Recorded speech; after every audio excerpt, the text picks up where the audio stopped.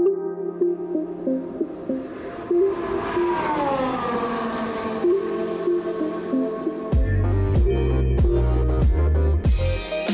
and welcome to Around the Outside, the podcast for the Formula One fanatic with me, Chris Moss and Jake Peach. Thank you for stopping by and listening to the podcast. Don't forget, if you haven't already, make sure you subscribe to the podcast so you will never miss a new episode. Also, don't forget to follow us on Facebook and Instagram. Just search Around the Outside Podcast on Facebook.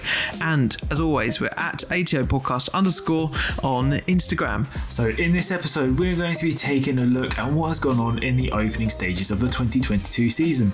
The winners, the losers, the shocks, and the absolute disasters. Now for us, this is a very special episode because this is the first time we've actually recorded in the same room. Absolutely. It's very nice and it's kind of weird. We started this in the lockdown over Zoom. I would see you very rarely and this was our way of like meeting every week, yeah. And like a lot of things throughout that time, it's using the passion to kind of like, you know, come together and talk about things we love. And here we are in 2022 and it's kind of still going and we're trying to keep it going, and you've had COVID, I've been moving flat, it's all been going on, but we're finally here after 5 weeks into the season now, and we're going to wrap up the first 4 races. And I think it's fair to say, Chris, it's been very different to what many people expected. Absolutely. I mean, we've got a whole new set of cars, we've got a whole new, you know, race director, we've got basically a brand new formula. But without further ado, let's start from the very beginning and let's jet off to the Middle East and go to Bahrain. Yeah, let's get into this episode of Around the Outside.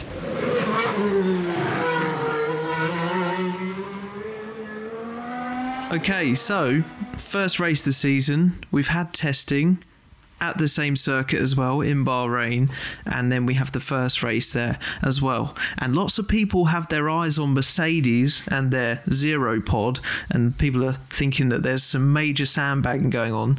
Turns out there wasn't really any sandbagging going on. It was a bit of disastrous time for Mercedes, and Ferrari and Red Bull look like the ones who are going to be the challengers this season right from Bahrain. And what did you make of all of that, Chris, as we were seeing it unfold and we were watching the first practice sessions, and then it got to qualifying and it got to the race and it all started to become a bit more clear, right?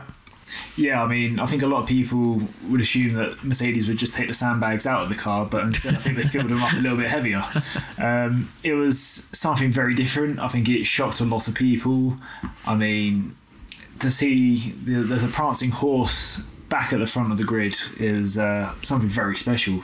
And I think well overdue. I mean, 2019 was the last time they really had a competitive car. So, you know, 2 seasons had gone, a small amount of podiums in their time, but you know they look like they turned up with the best package. It seems, as we've said a lot about on this podcast for Ferrari, that they kind of forgoed the last 2 years, or ever since the engine clarification that we've all talked about loads in the world of F1, and just focused on this new formula. They could see it coming, and they were putting all of their faith and eggs in one basket towards 2022, and they really believed in this formula. And when we were chatting to Ryan at the start of the season for previous episodes, he's probably rubbing his hands together thinking, "Oh, we're onto something here. Don't want to let anything away." And it seems that Charles Leclerc is just, well, in the first race in Bahrain, really ran away with it. But the top speed of coming onto Red Bull, the top speed of a Red Bull, which is more famously in the past had loads more downforce than top speed and been known for that, his closing speed on the straights is ridiculous, even to the latest race in Imola. Yeah, I mean, we were seeing Max coming from about 5, 6, if not 8 car lengths behind Charles Leclerc to then come alongside, overtake him, only to be re-overtaken on the next DRS straight. It was, sort of Danny Ricciardo-esque kind of moves out of nowhere into the corner. It was great racing, absolute thrilling race for what was the start of the season. And I think we definitely saw the two title protagonists definitely facing each other up. And so for the first time in many seasons, not Lewis Hamilton. No, we will come on to that in the rest of this episode. Don't worry about that, as we kind of already started to. But I mean, before we move on completely from Ferrari, a 1-2 for Ferrari, their first time since Singapore 2019. Mad. Absolutely crazy. And that was after Charles Leclerc had won the Italian Grand Prix and at Spa as well in 2019. And it was also Sebastian Vettel's last victory in Formula One.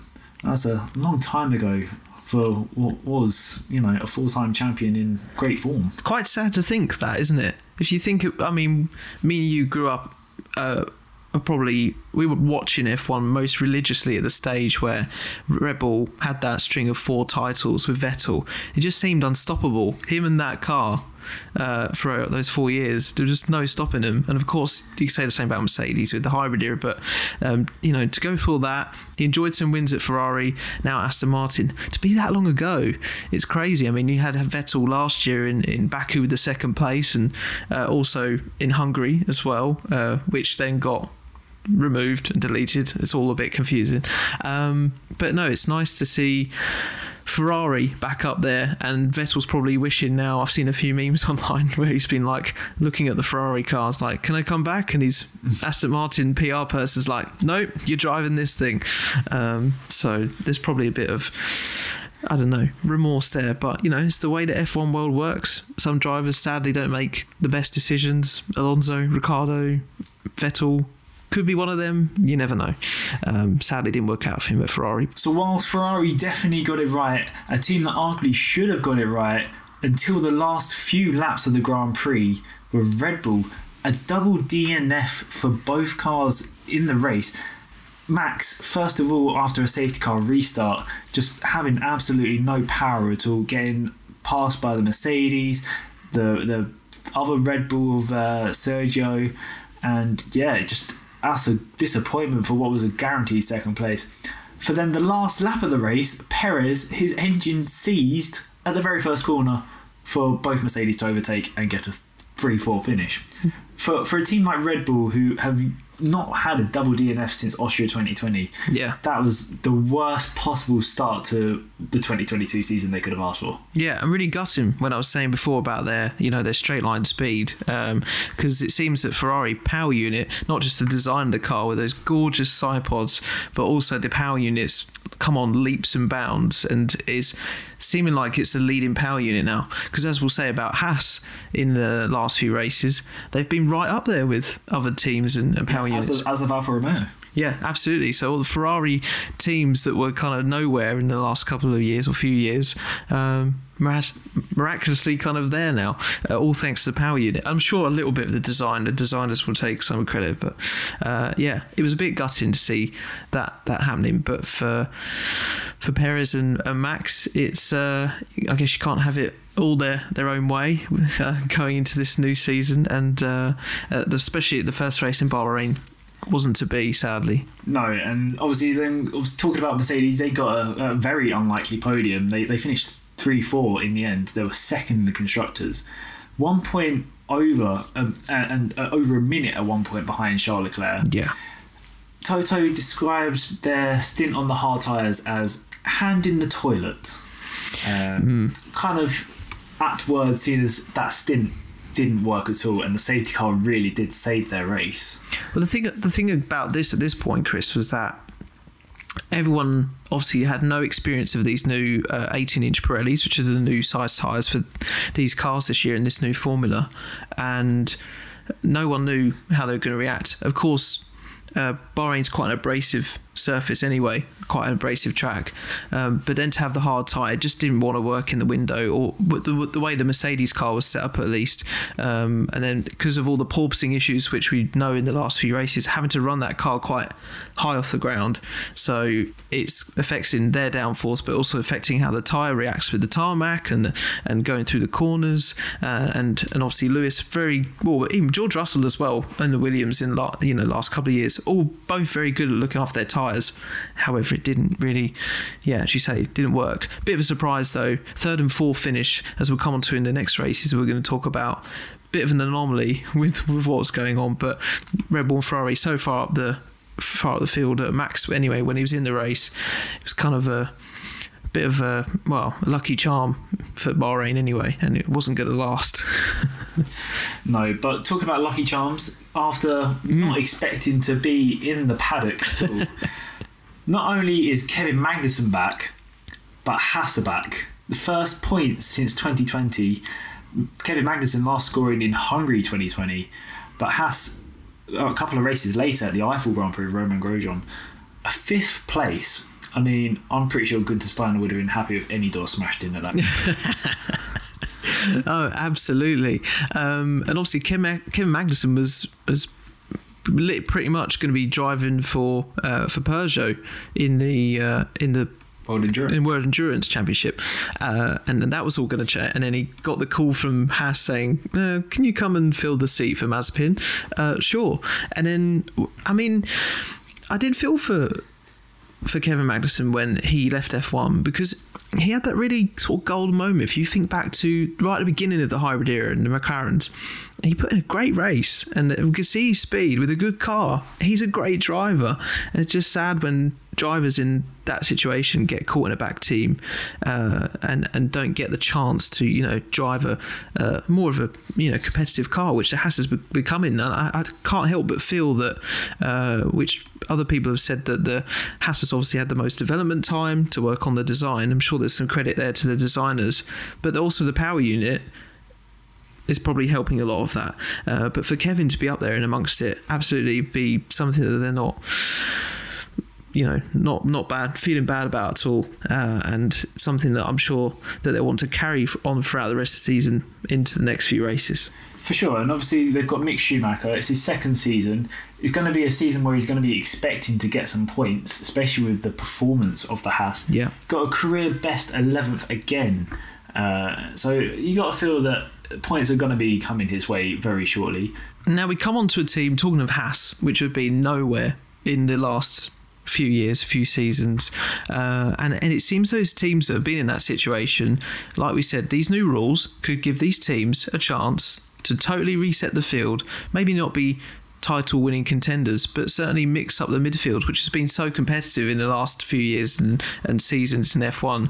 Been so great to see those battles playing out. McLaren, you'd say, sort of best of the rest for a lot of that, but then now we're seeing teams like Haas coming in, and now Alfa Romeo, who in that first race had a double points finish. Not a great start for Bottas, but got right back to finish 6th alongside Zhou Guanyu, getting debut points with 10th, the 4th in the constructors after that first round in Bahrain. And first Chinese driver on the grid, Zhou, and he couldn't have wished for a better start, really. And then that's what you want to do in your debut race, and show that you're going to turn up and mean business.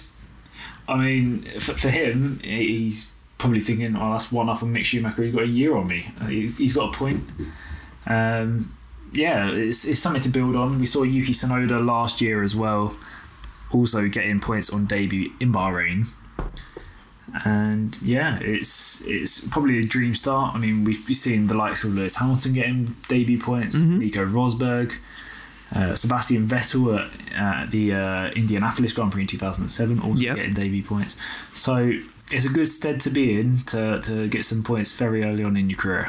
An Alpine with a double points finish for the team, P7, P9. A good outing for Ocon, finishing ahead of Alonso. Even with that penalty that he had that coming together with Mick Schumacher on the opening lap. A bit unfortunate with the way it was. Bit of a racing incident in my opinion, but someone's got to sometimes lay the blame in motorsport. But Alpine looking to keep that charge going, like Aston Martin. They both want to come back up towards the top of the grid.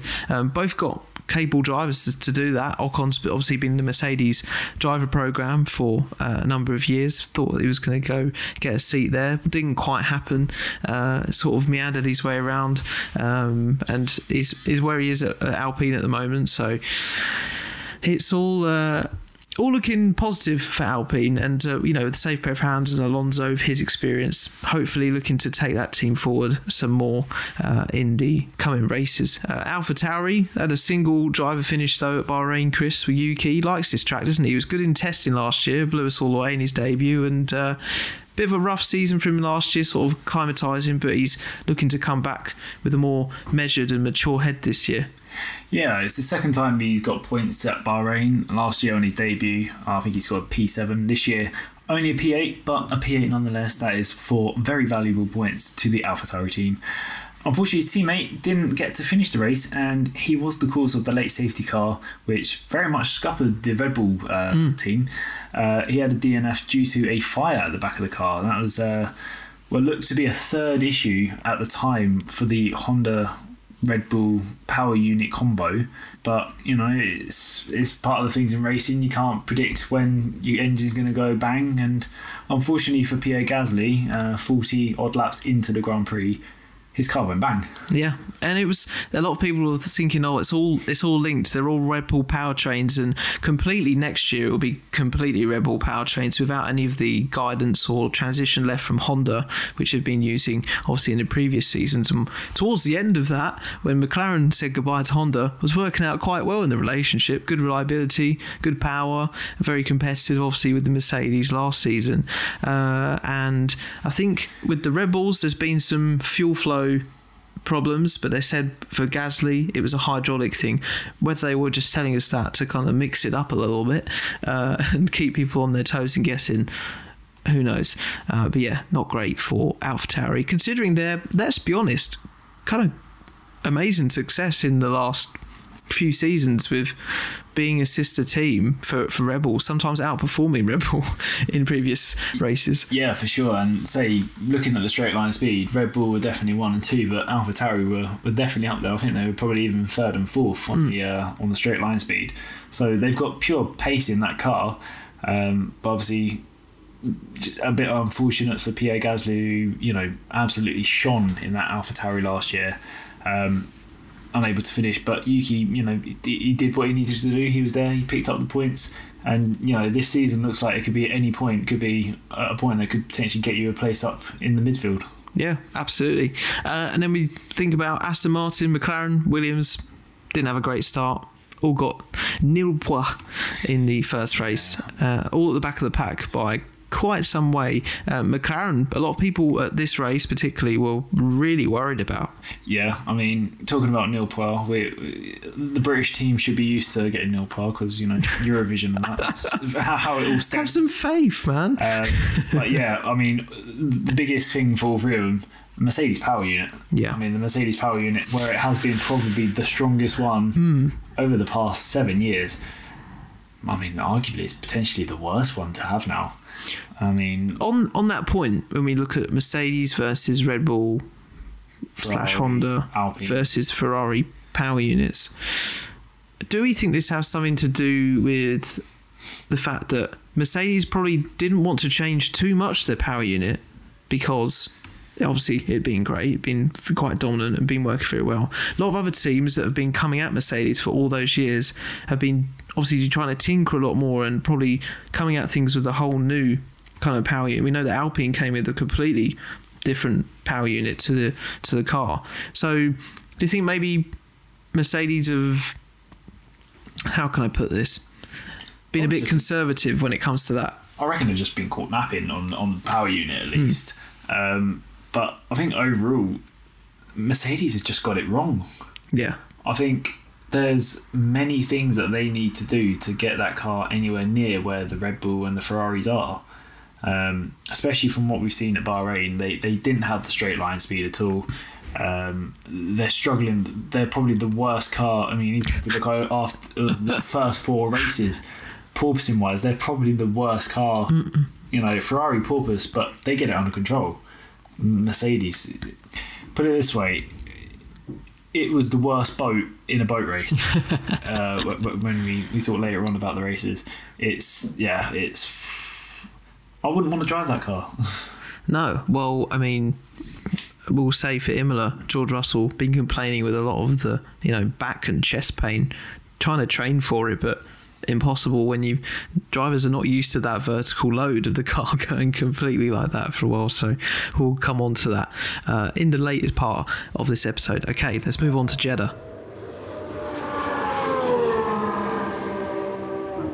Okay, we come to Saudi Arabia not too long actually after the last, well, the penultimate Grand Prix last season. 100 odd days between being there in 2021 for a battle for the World Championship to the start of the World Championship this year.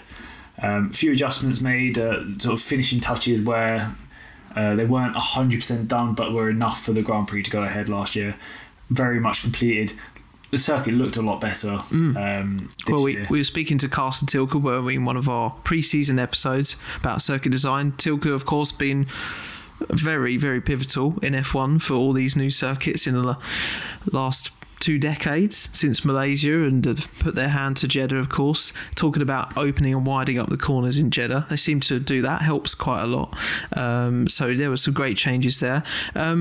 Politically, though, people very worried about, of course, the drivers and the teams in the Grand Prix being there. There was a rocket attack from some rebels in the area that kind of put a lot of safety concerns out there. The drivers were very up against racing and continuing. I think they were in a meeting for like 4 hours or something ridiculous, but everything went ahead and we had a race.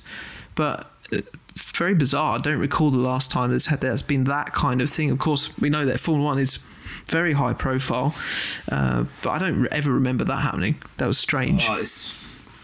In a different world we're living in right now, of course, as we know.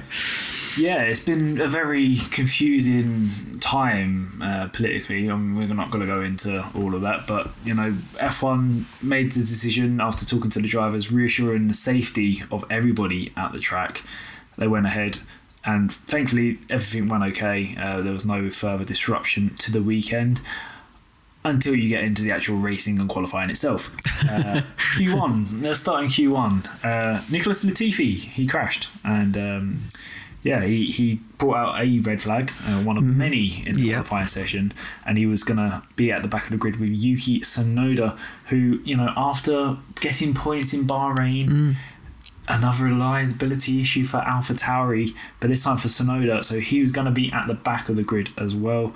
So that means in 2 races, Red Bull had all the cars having issues. Yeah, which was very worrying for people to see. But then we come on to, I think, quite possibly the biggest qualifying shock we've had in a long time, considering this is the 7-time world champion. And the guy that's been on pole position for over 100 races, out in Q1 on pure pace. Yeah, absolutely. It was totally legit, wasn't it? Went for many runs, gave it his best. P16. Just didn't have it, and the last time that happened was Brazil 2017. I'm pretty sure that was mixable conditions, I think. The weather was at play, but this totally wasn't weather at play. First time, probably 2013 maybe. I don't think he's been out on pure pace since then. A complete and utter shock for Lewis Hamilton. George Russell ended up, doing the bits for the team, and he's showing the team why they brought him in. Last year it was Mercedes or Renault Clio Cup. This year he is very much Mercedes. Yeah. But obviously the biggest story within qualifying was Mick Schumacher. He had an absolutely horrific crash. 170 mile an hour. Not nice to see. It went on for 3 corners in the end.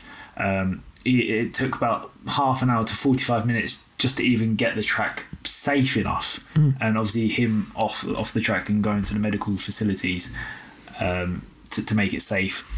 He ended up not taking part in the Grand Prix just as safety precautions. He was luckily okay, didn't have any injuries or nothing internal either, but that was the biggest talking point in qualifying. It was probably bigger than what happened with Lewis Hamilton. But some good news at the end of what was a very long qualifying session. Sergio Perez became the first ever Mexican to get pole position, his first pole in 215 race starts, which is a new F1 record, which he also had between getting his first win and his first start. So 2 records probably he's glad to get off his chest. Leclerc ended up getting second with Sainz in the top 3. Verstappen only able to qualify in 4th. We had then Ocon in the Alpine. They came back there. Pace 5th. George Russell showing Lewis Hamilton how it's done. 10 places higher in the standings in 6th. Awkward. Alonso 7th, double world champion, showing why he's back in Formula 1. Bottas keeping that run of staying in Q3. He's doing tremendous bits in that car. Gasly in 9th. And then the man that was on fire in Bahrain, not literally, because that was the guy in 9th, but Kevin Magnussen in 10th. doing absolute bits to that Haas, and ended up being the only Haas in the race, doing it for the team, and he did it very well. But after qualifying, we had a day to recover from everything that happened, and after what was a very long and hard fought race, Max Verstappen, coming from fourth, ends up winning the Grand Prix. And very much like Abu Dhabi, he has a certain person to thank for bringing the safety car out, which also ruined his teammate's race. Correct. Nicholas Latifi, the saviour of Red Bull. I hope he's getting some kind of like down payment on the side. Helmut Marko's just like... Pretty sure Christian Horner said that he was going to get a lifetime supply of Red Bull. Yeah, I did hear that. But the thing that fascinated me most about Jeddah and the race was that tactics and the strategic thinking about the DRS activation was basically what won Verstappen the race over Leclerc. Coming into the final corner, I think at one point, it was Verstappen and Leclerc both locked up trying to get into the DRS zone, and then one of them not trying to keep it, and it was just a battle of the brains more than anything in Jeddah. But then if we look again at 2021, Hamilton and Verstappen both tried to do the same thing and ended up having a collision. Yeah. So, I think the FIA have since had a look at where they're going to place DRS detection points. I think they're going to now put it a little bit earlier in the lap, so there's no point, braking right at the end. Yeah. Like you need to keep the pace up. At the braking zone, Just because it's more of a safety issue. Like, we saw it last year that they collided. If they're doing 180 and then coming to a standstill just to get DRS, it could be a big hazard. It's if someone does it wrong, it could end up quite big and nasty, especially at what a higher speed track Jeddah is and what it's known for. Yeah, and full throttle for a lot of that race. And then we had the Mercedes, which didn't really progress too much, but Lewis managing to get at least 1 point for all of his efforts, even though he wasn't quite sure if he did get a point for that race. That interesting radio between him and Bono. Do I even get a point for this position? It's been such a long time since Lewis was down in P10, but yes, Lewis, you did get a point for that race. But George, after starting sixth, finishing fifth, he's sort of understanding the car a little bit better than Lewis Hamilton, and I don't know whether that's just because George has been in with a lower team, so he's sort of used to struggling. I don't know whether that helps, whereas Lewis has been in a top team for I was going to say time. Well, let's touch on those differences. George Russell's been very humble in the press and the media and saying, of course, he doesn't want to tread on a 7-time world champion's toes. We've obviously know that, and it's very, as I say, graceful of him to do that. However, of course, he wants to be proven himself. He wants to show that he deserves a place. He's done that this season so far. Probably didn't want to rub it in Lewis's face as much as this. But what is it particularly in your mind that you were touching on there? Maybe he's been because he's been in the lower team more recently. What is it in your mind that's giving Russell the edge at the moment? Because a little bit has been a little bit of luck, but also has been pretty much on merit as well, and possibly the way he's driving the car. Sure, it's 100% down on merit. Like, George is driving the socks off that car. I'm pretty sure if he could, he'd drive the wheels off it as well. But I don't know whether Lewis is still got the back of last season in his mind. He probably doesn't. He's a 7-time champion. He's had disappointments before in Formula One, but he doesn't seem to. He seems to be struggling this season. We saw him. He got third, and he was battling for the points with Perez. But Jeddah, he just didn't have the pace. He very much lacked pace in qualifying. He was out in Q1, and it didn't really get much better. He went very long on the, I believe, hard or medium tyres, and then ended up having to pit right at the end. So it kind of all came to nothing. But seeing a 7-time champion really struggle, it just puts you in your mind like it's tough. It's very tough. And Fernando Alonso very recently even saying Lewis knows how to drive a car. This is Formula One. This is what happens. If a team gets it wrong, the drivers that they've got to work it out why to try and make up some of that gap. Exactly. And I guess George Russell kind of got nothing to lose in a way. he's proved himself in a team that struggled. Yeah. He did that for 3 seasons, constantly outperforming in qualifying, outperforming in the race. I mean, last year he got 2nd place, albeit didn't In really have a qualifying. race. Yeah. But he did it in a team that was very much underperforming. Yeah. And Mercedes is very much going to be like that. It's a team that is very much underperforming compared to what we're used to.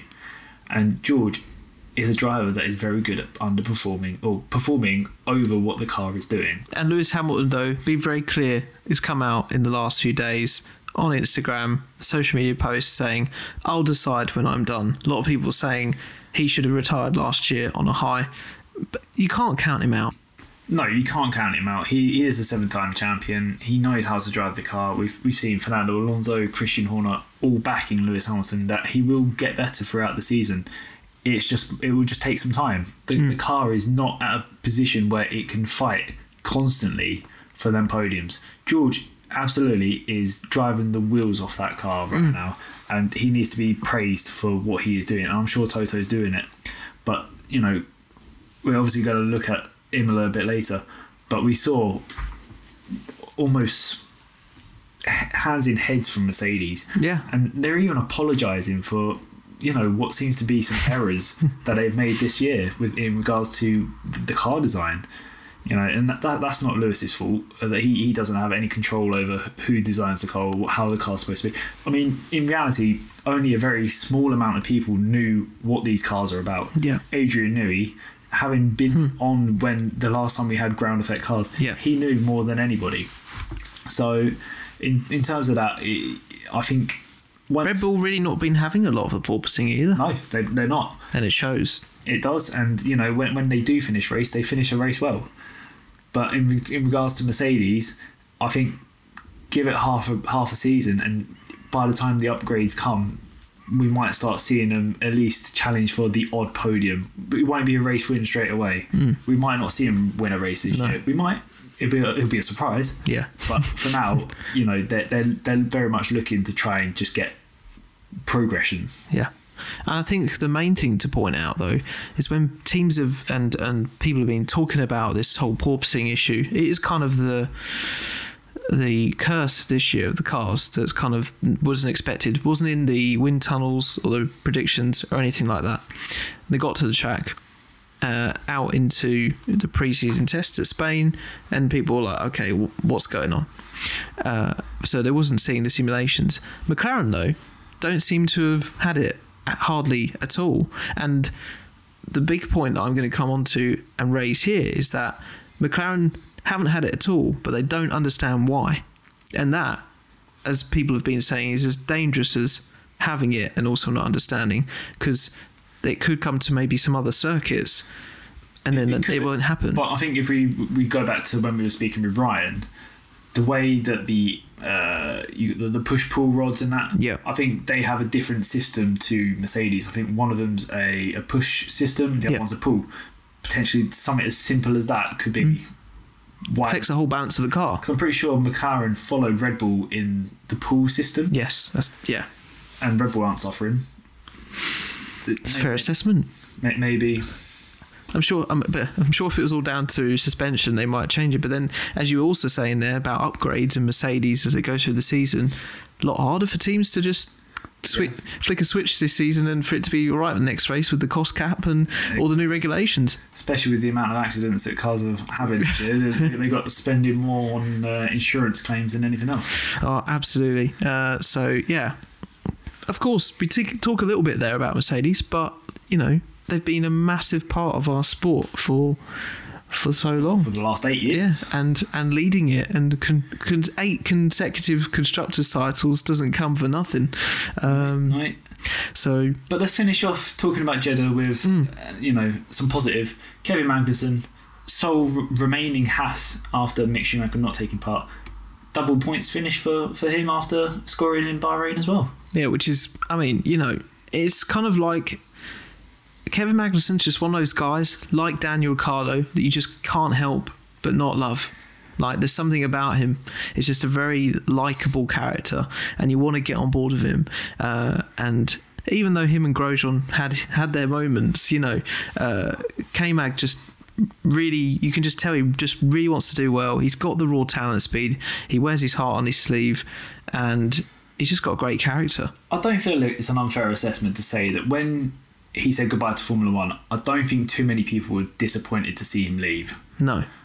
But I feel the same in the sense of when he was announced coming back, I don't think anybody was too disappointed to see him return. I think a lot of people were quite happy to see him back. It's like unfinished business. Yeah, and he definitely looks a lot more refreshed. And he's a lot more laid back. He's a lot more chilled out. And, you know, he was saying in the press this week, the pressure of not needing to be the world champion, that has taken a lot of weight off his shoulder, and he's able to enjoy it. You know, and he's in a position where he's a senior driver in the team now. Yeah. You know, and he's now teaching Mick Schumacher. He's outperforming Mick, don't get me wrong, but does have more experience. Maybe, you know, that role is something that will help Kevin race. And obviously, he's been away. He's done some did he do IndyCar? He did. I know he did some World Endurance, but I feel like he potentially did a little bit of IndyCar. Probably not, but even still, he went away, came back, and he looked stronger for it.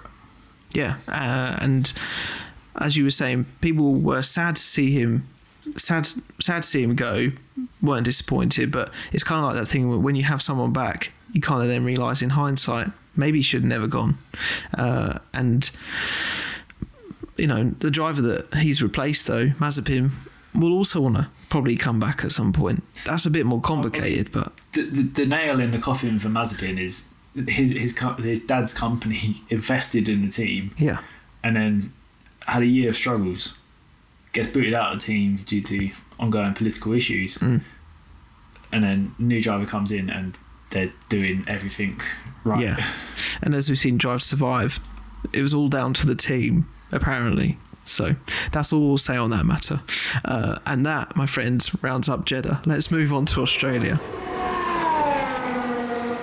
So, into Australia, first time since... Well, we were there in 2020. We were there for about... Not physically.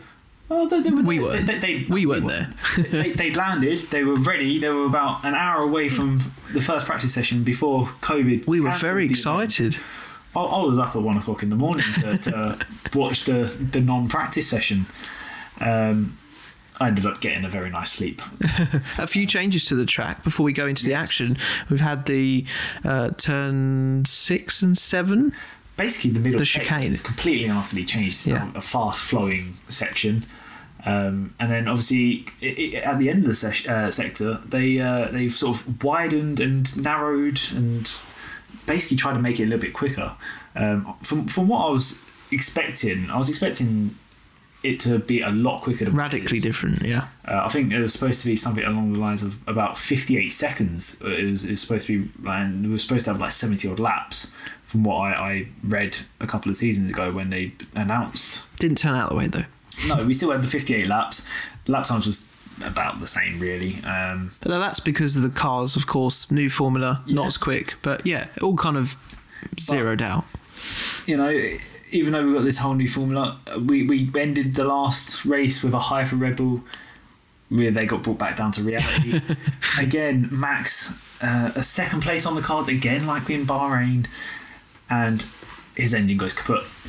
And that's, 2 races now he's missed out on effectively 36 points, which, in the grand scheme of things, that's a lot. I mean, if you think about last season, bigger than what the lead was last season. Yeah. And what was even worse for him is Charles Leclerc dominated this Grand Prix. Absolutely dominated it. He would nowhere to be seen. He was pole by a good chunk of time. I think it might have been somewhere along the lines of 8 tenths. Yeah. And he led every lap. He was in utter control.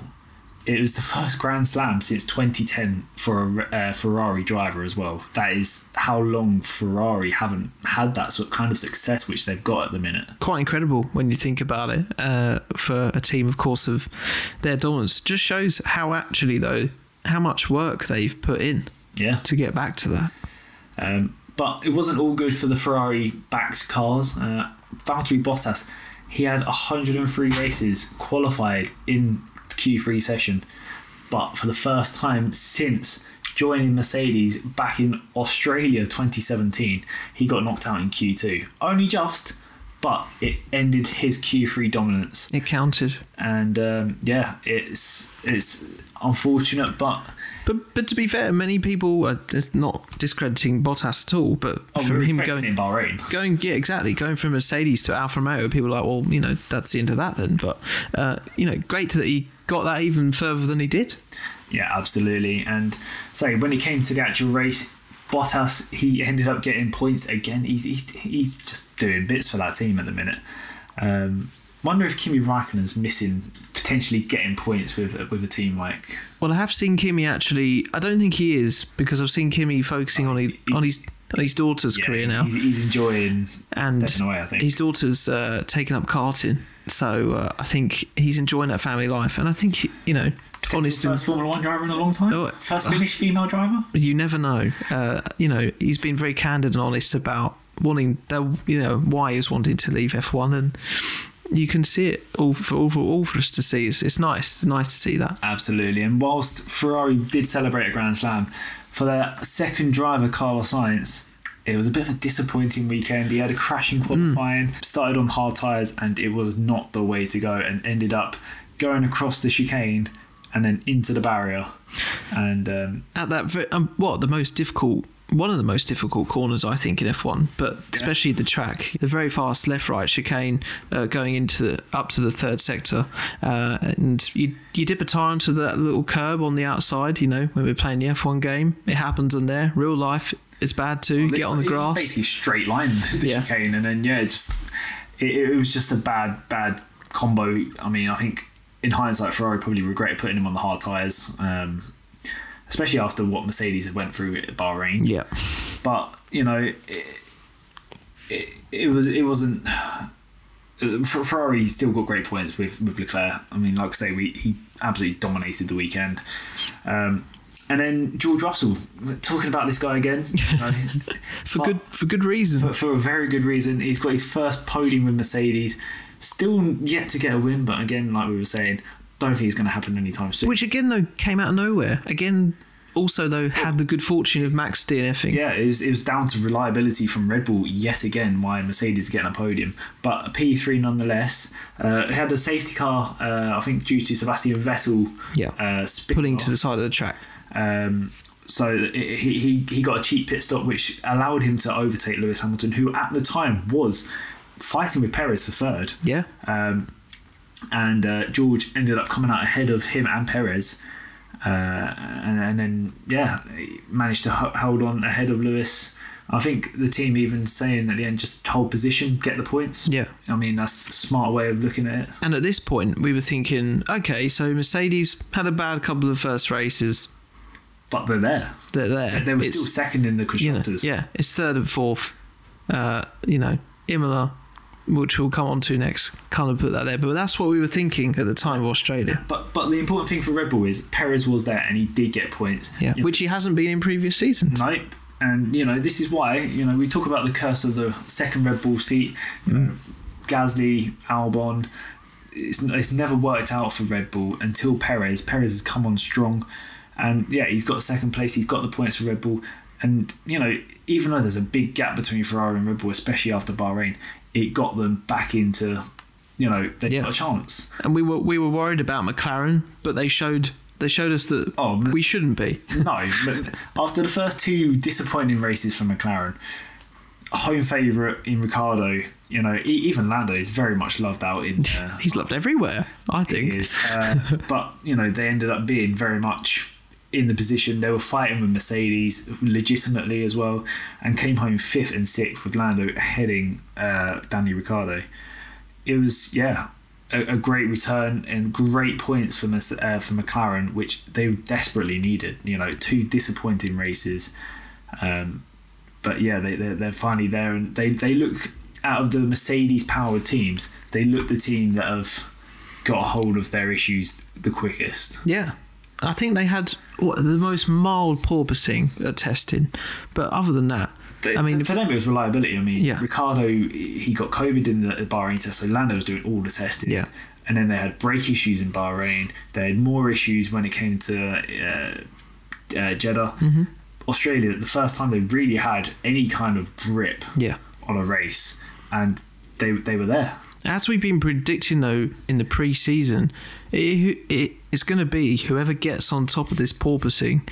It might possibly be the story of the first half of the season. Hopefully not longer than that, because it is becoming a bit of a safety thing now for drivers. It is, and I think you're going to see drivers potentially get injured, especially, we were talking about George Russell getting a lot of chest and back issues. I mean, we've seen the Ferrari drivers, their head bobbing up and down with when we've got on board with them. So we could potentially see fatigue becoming an issue. We might see drivers retiring just in pain. Yeah, and that's something we probably never thought of having. I mean, the last physical retirement I can remember is Mark Webber being sick at Istanbul in his Red Bull. I can't remember another race during a race of drivers doing that. So, obviously, hopefully we don't get that. But yeah, you're right, it's absolutely a possibility. But I mean, one thing to touch on with the Australian Grand Prix, you could tell the fans out there wanted it, and they were glad that it was back, because it's the largest attendance they've ever had. Formula One in 2020, they wanted Formula One to go ahead. Formula One said no, it's not safe. COVID prohibited it. We were going to come back for 2021. Never happened again due to all the regulations that Australia had. Yeah. But for 2022, we had it. We were there. We've been there, and it was a great atmosphere. I mean, the fans, they were phenomenal. I mean, they were even coming onto the track on lap 57 when Alex Albon was coming in for his pit stop. That's how excited they were. And then staying on with Alex Albon. First points for Williams this season, and what a drive! 57 laps on a set of hard tyres, and then 1 lap on softs at the end, and he got points. And people argued that he should have just forgoed the one tyre rule, and he should have just not pitted and taken the penalty. Well, disqualification. Yeah. Does it amount to disqualification? Yeah. I thought that there was only a 5-10 second time penalty. Disqualification if you don't do 2 tyre. That's fair enough. Lando was asking that question. He was like, well, why don't you just carry on? Well, no, you've just answered it, so fair enough. Okay, moving on to our final race in this episode of Round the Outside. Jake and Chris here with you. Thanks for tuning in. Let's get into Imola, our most recent Grand Prix here on Around the Outside.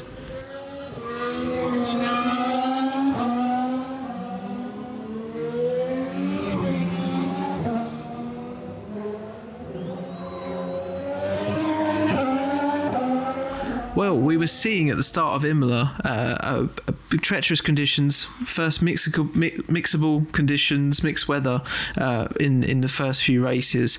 The Formula 3 race and the qualifying, very sketchy. A lot of drivers really struggling going off. First time for Formula 3 and Formula 2 to be in Imola as well, so that was a new foray for them. But for Formula 1, of course, had raced there the previous couple of seasons with all the changes in COVID. And I'm really glad we're back at Imola, actually. A legendary track that's, of course, had a lot of very sad history, but obviously lots of great racing as well. I mean, at the time of recording, it's the anniversary of Roland Ratzenberger's death. Obviously, again, at the time of recording, tomorrow for us, being the 1st of May, is obviously Ayrton Senna, both back in 1994. Hard to think that's, 30 years ago now, really. We're that close for that kind of we're at 28 years now. And it's still very much on everybody's minds every time either we go to Imola, which we have done for the past 3 seasons, or this time of year. It's one of them things, and I like that F1 never forget Roland Ratzenberger, even though obviously the big name that weekend was Ayrton Senna. No, absolutely. Always a track that will be iconic on both those ends of the spectrum, really. But again, it's just a great track, a great classic track that I think F1 lost a bit of touch with in the previous few years when they were going in this new direction. Yes, we're having these new circuits and we're going to lots of these new circuits, but I think in the last year or two they've actually woken up to, okay, because of COVID, it's kind of forced us to go back to these tracks that we traditionally wanted to go to, and I think we've got a good mix now. I think it's good where we are. Obviously heading to Miami next.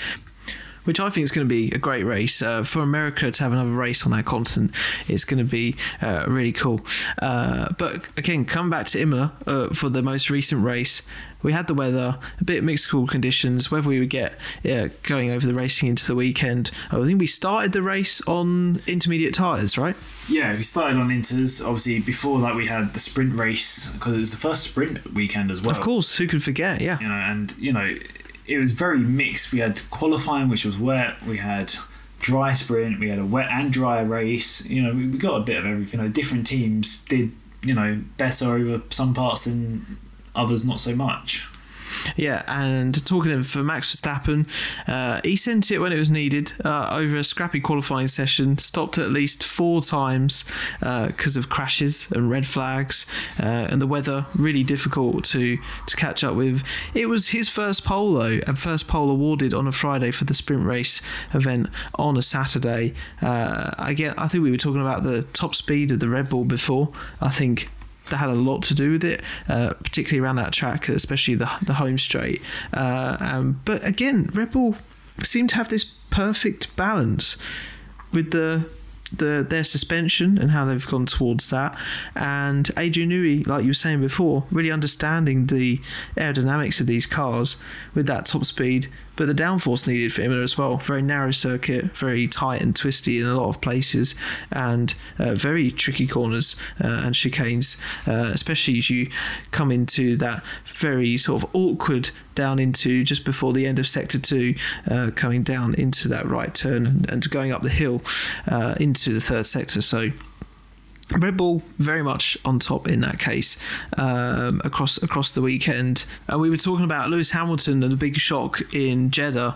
getting P16 and not getting out of Q1. But for this time in Imola, Mercedes out of Q3 for both the drivers, George and Lewis, in P11, P14. Kind of really sort of stuck the knife in a little bit more, didn't it, with what they've got going on right now? It just shows the trouble that the team have. They Lewis and George, both British drivers, used to wet weather, and they're struggling. They're struggling big time, and it showed in the race as well. Yeah, and then we come on to McLaren though. Again, looking strong at Albert Park, and the troubles surrounding the team in the Middle East have been sorted, Chris. And there's been a bit of sort of rumours and news going on around that. Yeah, I mean McLaren look at the minute like the team on the up. They had a fantastic weekend.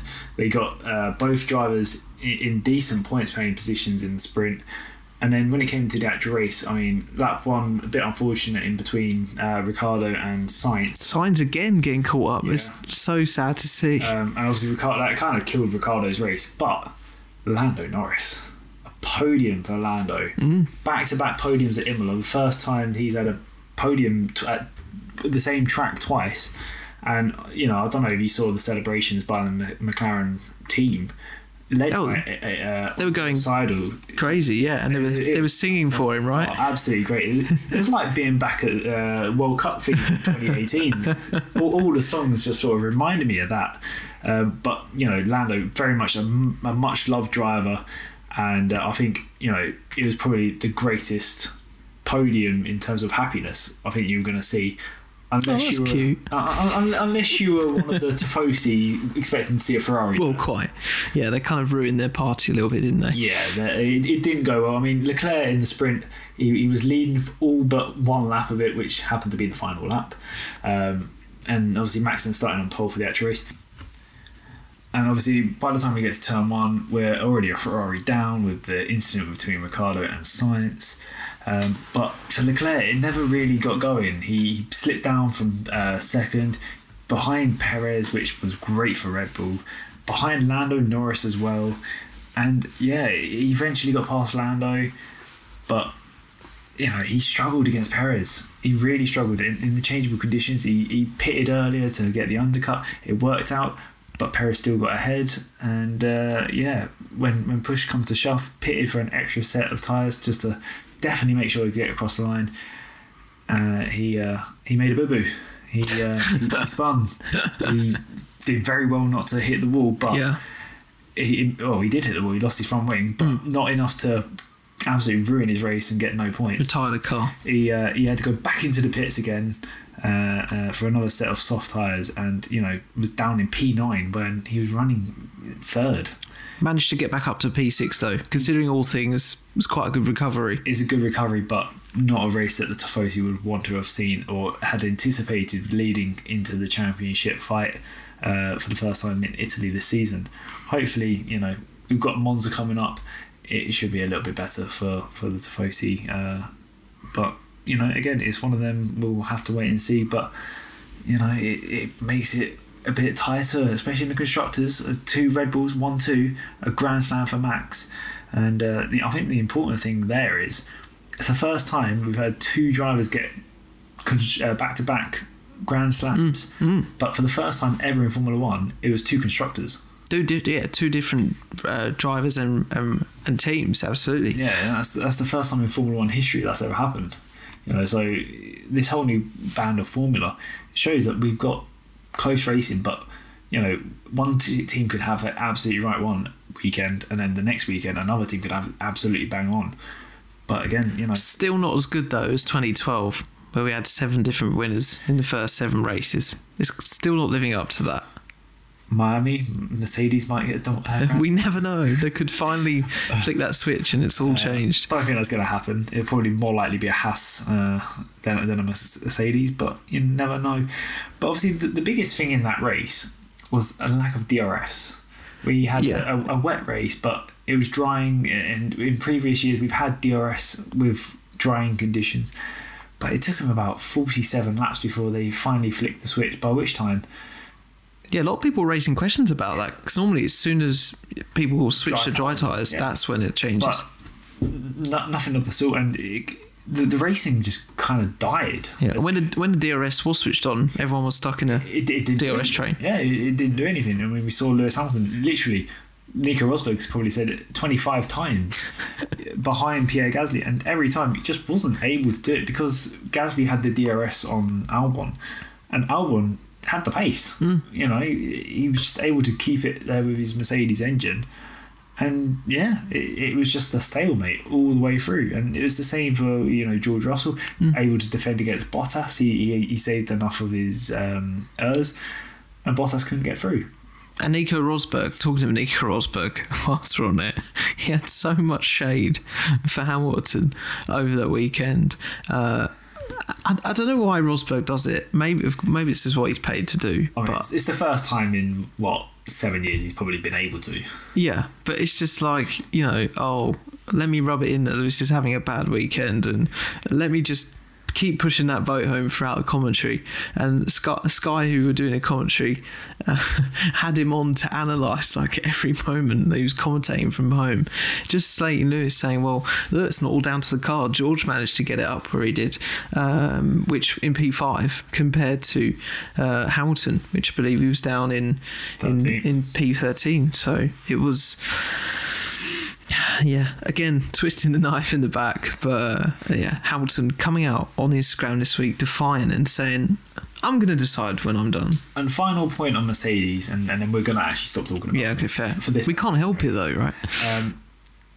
Would you say this result in Imola now puts George in a position of being the lead driver out of the 2? Toto, obviously, at the end of the race, gets on the radio apologising to Lewis. But with the performance George has been showing, the consistency, he's the only one to be in the top 5 at every single Grand Prix this year. Yeah. Do Mercedes start playing the first driver role now to George, or is it too early in the season? It's the longest season on the calendar. 23 races, 23 races, which we've never had in Formula 1. We've attempted it, but we've never actually got it. I don't think we've heard that answer. I don't think we had that question answered yet, or even asked, because it's such an audacious question to suggest that. It is, but from my point of view, given the standpoint of obviously his stature in the team and everything, no, absolutely not. I can't get on board with that. But if you're looking purely on results, you have a point. But no, I can't see that. He still did get P4 in Australia. He did. So, But George also got P3. Yeah. He's doing a good job. In 4 races we've had, Lewis has been ahead in one. Yeah. And that's the first race. Do you reckon there'll be a point where George stops being humble then about all of these results? Because he obviously is playing a team game at the moment and trying to push the team forward. I think George is very humble. He was always humble at Williams. It's very mature. I mean, if you look back to when Latifi was ahead of him in Hungary, yeah, he was like, get him. Let's do it for the team. Do it for the team. Yeah. George has got that humble side. I don't think he'll stop being humble. I think there may be a side where he starts becoming, he needs to think more for himself. But I still feel he will always have respect for Lewis. I mean, we saw it at the end of the season. He had respect to Lewis. Even when he was a kid. Exactly. In that famous photo. Exactly. So, for him, I feel like he'll want to push himself as well as Lewis. And he'll probably want Lewis to be up there with him. He doesn't want to be a one-man team. No. But it's going to be an interesting point for the rest of the season. Oh, absolutely. So, judging by the first 4 races, to conclude this little race review we've been doing in the last hour or so of the podcast, how do you judge 2022 so far? In so many words: chaotic, crazy, and more, please. You definitely want more. You like what you're seeing. Certain degrees. I think some of the racing in certain races has been really good. I think some of the racing in certain races has been meh. But yeah, we've got a lot more different tracks coming up. We've got, say, Miami coming up next. Yeah. It's going to be hopefully exciting. And then obviously we're back to where we should be at Spain, and then we've got a few more classic tracks coming up before the summer as well. So yeah, I think this is the point of the season where the drivers know the circuits. They should be getting grips with the cars, unless you're Mercedes. And then, yeah, it should be go time and say. It's almost like Nico Rosberg's in the room. But by the time the summer break comes, hopefully we'll have an idea as to where we're going. You know, it should make it a little bit, hopefully, easier to sort of know or make guesses as to who's going to outshine who at what circuit. It's still very up in the air. I feel the way things are going at the minute with the tracks like Monza, I feel are more Red Bull suited than, say, Ferrari. Which you would never have thought in previous years. No. But yeah, I think title protagonists, Verstappen, Leclerc, that's what we're going to have this season. It's going to be so exciting to see. And these new tracks coming in, Miami, anything can happen. I know that. Okay, that's all the races reviewed. Before we leave you, literally a quick roundup of all the news and goss. Sainz contract extended to 2024, stating his intentions for another year. Ferrari wanting to hold on to him, even though not a great start with these races. We've got Christian Horner believing that Lewis will win this season eventually, and I personally think he will if Mercedes get that key to the secret and get on top of unlocking that performance, which I think they believe and know is there. Kevin Magnussen feels more free without that pressure to go on to keep performing for Haas. He said that in the press and come out a lot, and I'm sure we've given Haas, if they can strive forward and they've got the most wind tunnel time, could see some more performance there. And Perez, this is the most striking point, I think, out of all the news and gossiping. You quickly jump on this, Chris. Perez says he could retire if more Grand Prix were added to the calendar. As we were saying, there's 23 races already. Yeah, I get his point, but the point he was making was that the physical side of it in travelling to all these different places. And the schedule at the start of the season has been pretty mad. We've gone from Bahrain, then to Saudi Arabia, and then Australia. Not so bad, but going from Australia to then fly to Europe, to then fly to America, then fly back to Europe. It's going to be a lot. Yeah, it's going to do no one any good, really. I think, you know, a lot of the drivers have young families as well. You know, and even the team personnel, they probably don't want to be flying halfway across the world when, you know, they could spend like a few days at home with the family. It's, you know, it's a big commercial thing, Formula One, but, you know, the only time they're really ever at home is for a couple of weeks during winter, and then the 3 weeks, a little bit in the summer. Break. Yeah, so it's very demanding, but they also get paid a lot of money to put on the show. It's a sacrifice, right? I mean, yes, please, sign me up. And then final bit of kind of news and gossip. We talked a lot about Russell in this episode. We're big fans, always have been.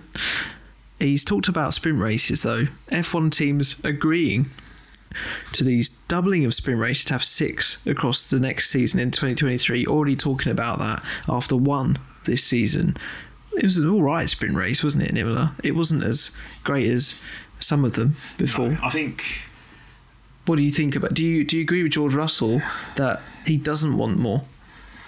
Even though it's not down to him, really. I think it's down to really the tracks that they choose. I wouldn't have personally have picked Imola, just because there isn't really many overtaking spots.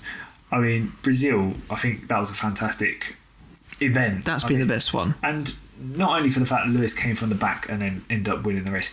We saw overtaking, we saw different moves, and it provided the best racing. Silverstone, again, it was a good race, and it spiced up the actual Grand Prix itself as well. I forget whether the other sprint was last season. Because it was Silverstone, Monza, of course. Yeah, Monza. Again, it didn't really do too much, so I think it is very much track dependent as to where they do it. But not only that, they're using up parts that they've got to use for 23 races. It's gonna take a lot, and I think there's got to be some leeway. I know they're giving out certain bits of budget for the team to come up higher and not, but yeah, it's. I mean, if you look at it, you've got 23 races plus an extra 6 sprints. That's 29 races a year. That's a lot to put through drivers as well as teams as well. And all the forgetting the mechanics who are already having a hard time lifting the heavier tyres this year in pit stops. So there's lots to think about. Sounds like they need to get some protein. Get on that. They're already training loads as it is. Well, I must say, it's been quite a pleasure to do this face-to-face for the very first time.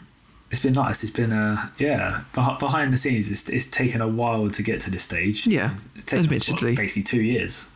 Yeah. Well, I say 2 years. It's 2 years in terms of 2021 and then 2022, but it's been a year basically. But yeah, I know what I meant. I'm enjoying the season so far, even amongst kind of life being a bit crazy, like recording this right now on spare bedrooms in my new flat, which has been renovated all the time and still getting on top of it. But now, Chris, you're around the corner from me, so this is going to happen some more. This is cool. Hopefully, you'll be able to watch a few more races as well. Absolutely. When I'm not working anyway. Yeah. And for people listening to this from where we are, all around the world, we hope you've enjoyed this episode of Around the Outside. We'll be back in a few races' time. We're loving the season, hopefully as much as you are at the moment, and we'll catch you very soon. Thanks very much for listening, and take care. See you soon.